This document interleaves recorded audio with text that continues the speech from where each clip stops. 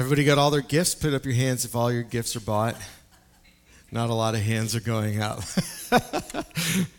As everybody's house is decorated that's going to decorate, yeah? Everybody's ready for Christmas? Well, for some, 7 days until Christmas, that clock ticking, that's tidings of comfort and joy. And for others, it's impending grief and fear and anxiety, isn't it? Holidays often come with expectations of happy and jolly and being together, enjoying festivities with families and friends, spending a lot of time together, lots of time together. Yes, for us as a family, that gauntlet begins this Friday. We'll have people staying at our house until January 2nd. Yay! Yes, 3 different sets of people. Right, yes, 3 different sets, which means the entertaining starts, then stops, then resets, then starts, then stops, then resets, then starts, then stops, then resets back to our normal life. Oh, it gets better because they overlap their stays. They come and go all on the same day. So, yes, that reset happens in seconds as it's like, bye, okay, hi. So good to have you here for Christmas. It's awesome. Some of you hear that and you be all in. You're like, the more people for Christmas, the better. The party begins. That's awesome. And others, you're helping me pack a suitcase to get out of there because that's a lot. Don't get me wrong. I wouldn't change it. I love all the people that are coming dearly. None are like Cousin Eddie from National Lampoon's Vacation. None of them are like that. They don't come up in a Winnebago and do all sorts of crazy things. But they'll just have to be happy with my presence as their presence. Our Christmas season has been all about gifts of peace and love. And today's gift is the gift of joy. The gift of joy. If you can't read that, there's a big version over there.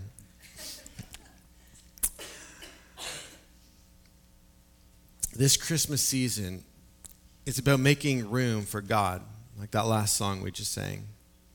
Where anxiety and fear and grief have occupied our head and our hearts, God is asking us to make room for Him.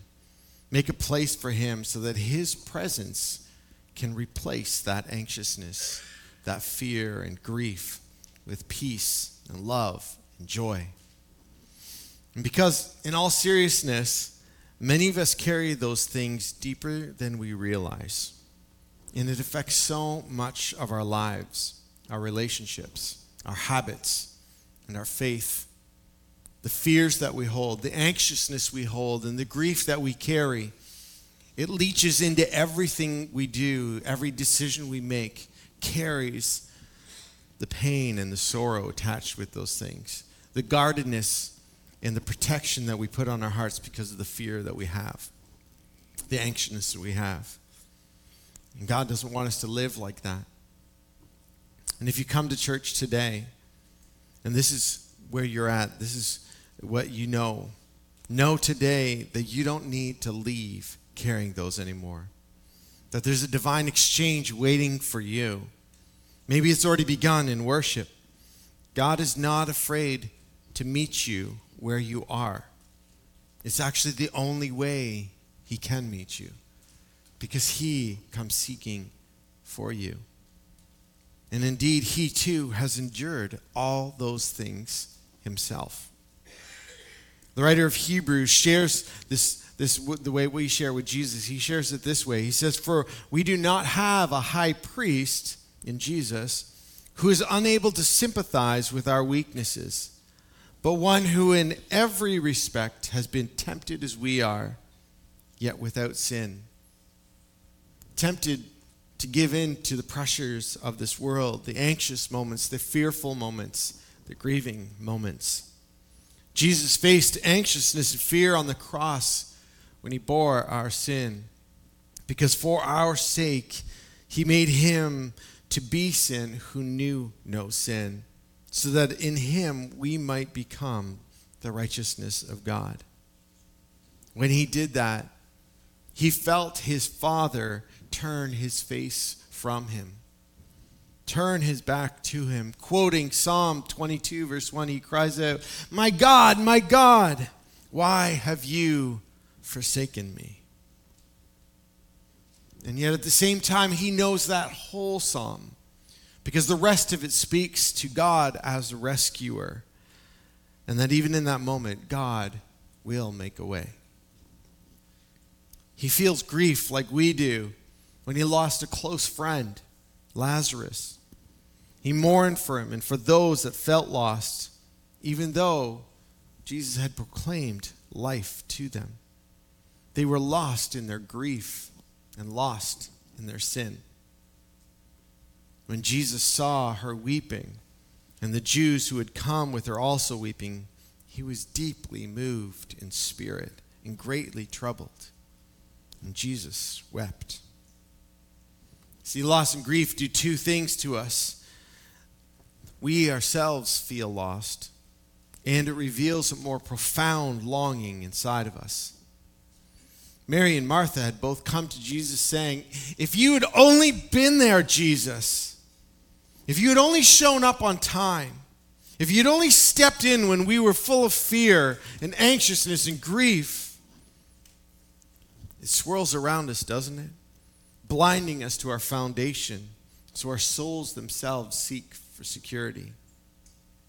But sometimes Jesus permits something that he hates to show us something that he loves even more. If we're honest, we've all had those "if you had been there" moments with God, haven't we? Whether we're religious or not, in our moments of loss and grief, our nature wonders where God was, why he didn't act, or if he's real, why didn't he prove himself in those moments? When we get cancer diagnoses, God, where are you? Why did this have to happen? When our finances fail, God, where is your security in your provision? When our marriage fails, God, where is your faithfulness? When our relative or a friend is in crisis, God, why can't you do something for them? When our dreams or our ambitions fail, God, why don't you help me succeed for you? In moments like these, a gift that we can receive is this, that when life is unfair, Jesus is never indifferent to our loss. It is of deep comfort, a great gift to know that God, he might not have done what we desired him to do, but he's moved with compassion, and he is still present and at work in our lives. And it's okay to express frustration and disappointment and our emotions and wondering why something happened.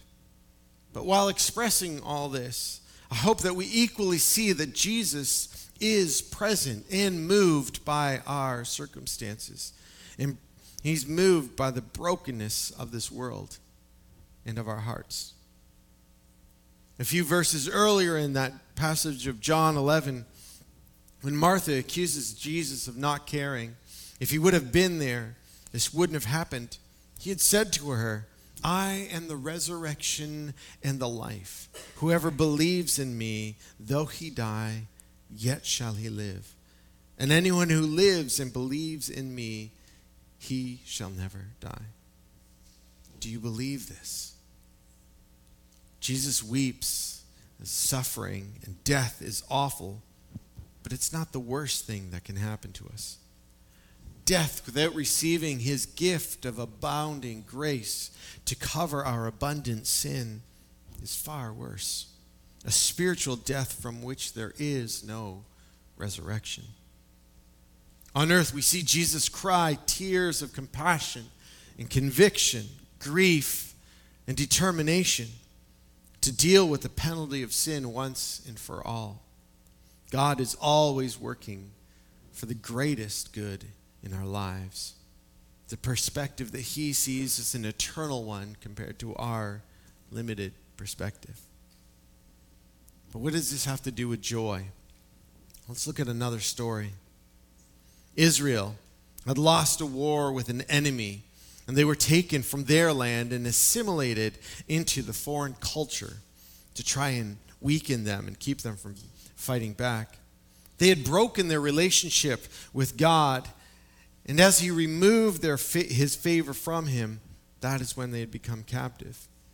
And as they had repented and were slowly able to return to their ancestral home, they were rebuilding the walls around Jerusalem when they found the Torah, which is the law of Moses, or in our Bible, Genesis to Deuteronomy. Then Nehemiah, the governor, Ezra, the priest, and the teacher of the law, and the Levites who were instructing the people, said to them all, "This day is holy to the Lord your God. Do not mourn or weep," for all the people had been weeping as they listened to the words of the law. Nehemiah said, "Go and enjoy choice food and sweet drinks, and send some to those who have nothing prepared. This day is holy to our Lord. Do not grieve, for the joy of the Lord is your strength." Did you realize that's where that passage came from? The joy of the Lord is your strength. They were grieving because they realized how far from God they had gotten, how broken they were, and it had brought them to weeping. 70 years they had been lost and gone from home. Yet the joyous celebration was that God had been working to bring them back to that loving relationship that they had abandoned. Even when they couldn't see it, God was at work. When we are undone by loss and grief, it brings us to a place where happiness cannot be attained, but joy can. See, happiness is fickle. It requires the circumstance to be something that we can be happy in. But joy, on the other hand, it sticks around. It doesn't get chased off by trouble. They received joy because they were brought back to God. The joy of their salvation. The joy of the Lord. Their restored relationship. That would be their strength. God is our strength through everything. And for anyone who does not follow Jesus, here, family, friends, know that Jesus is never indifferent to them being lost. He never takes a day, an hour, a minute, or a second from pursuing those who are lost.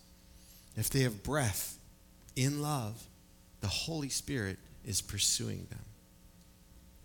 Jesus is never indifferent to our loss, nor is he ever indifferent to anyone being spiritually lost.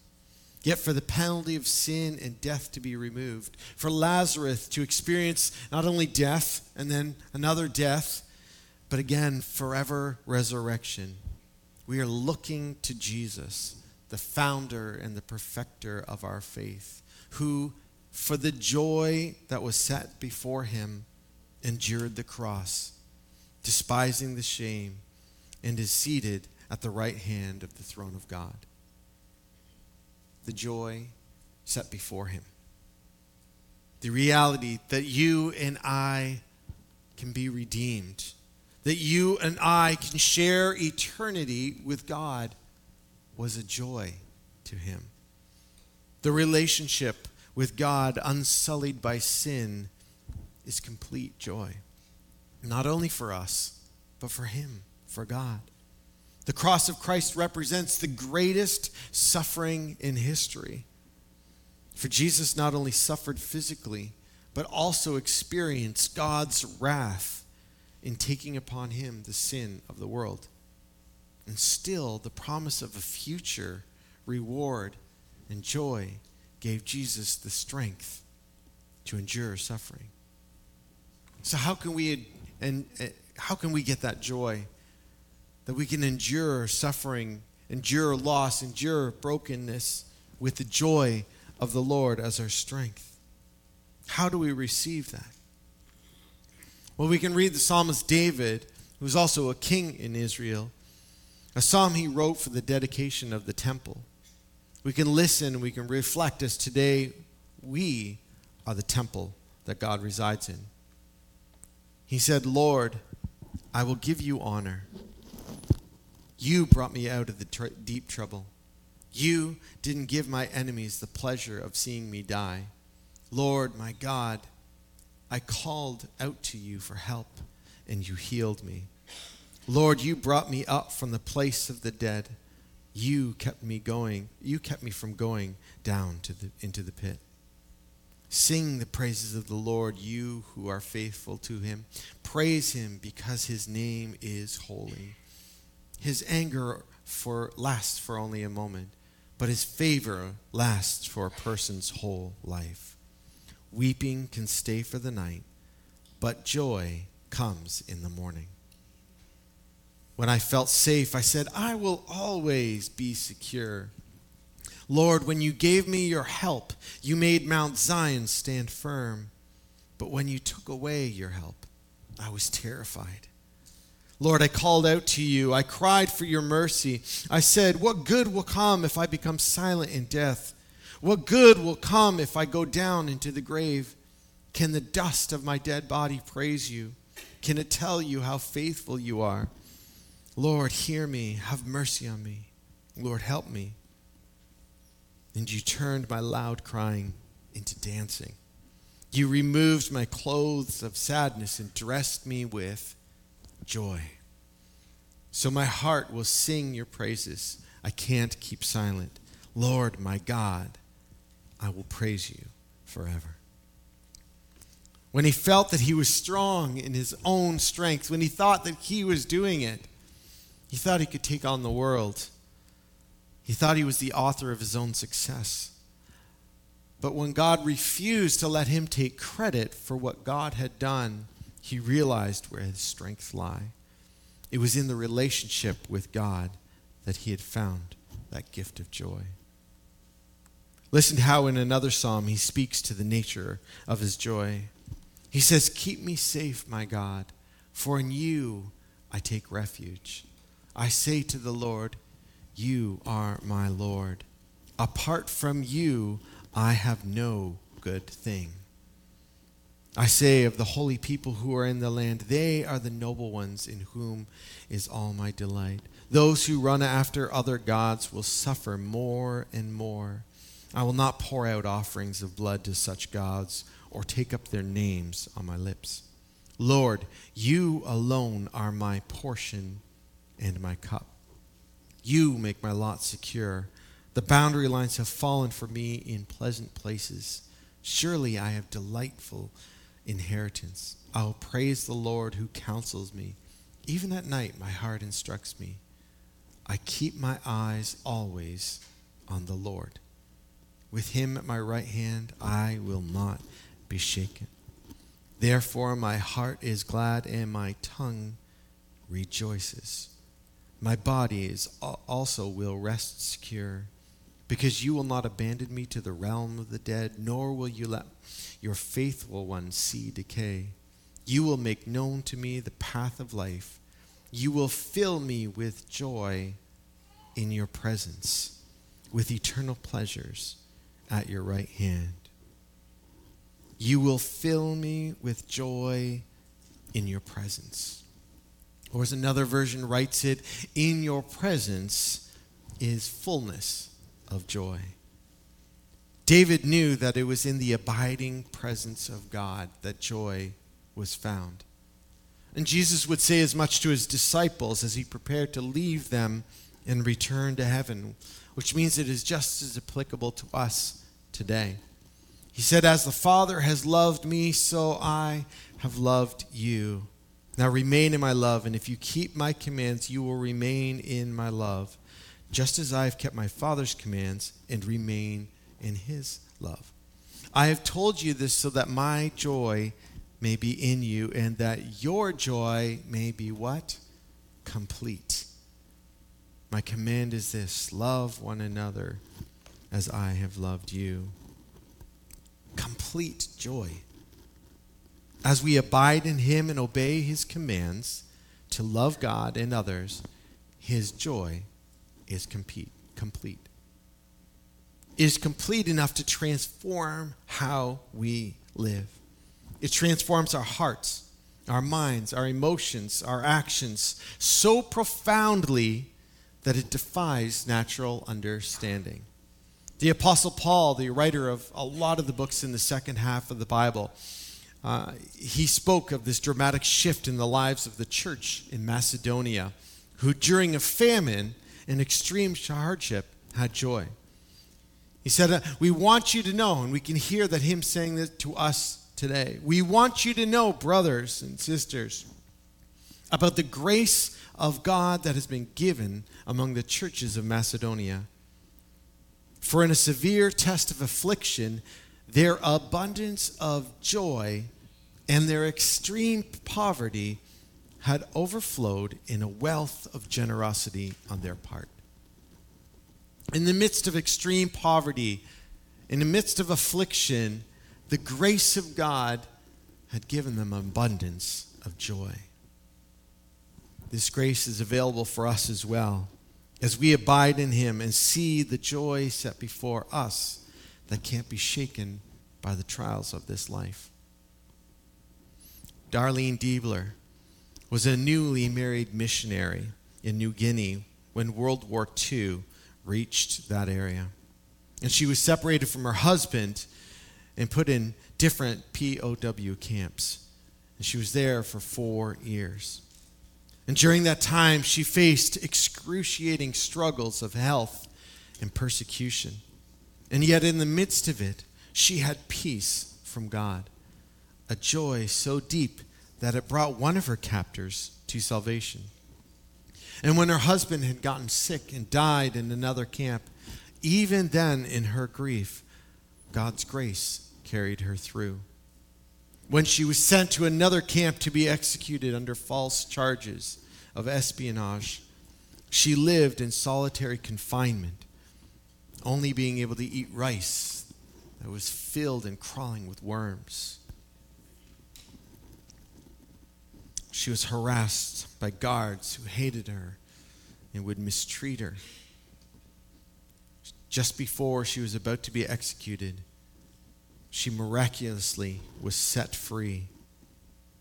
As the war ended, she came home, but it would not be for long.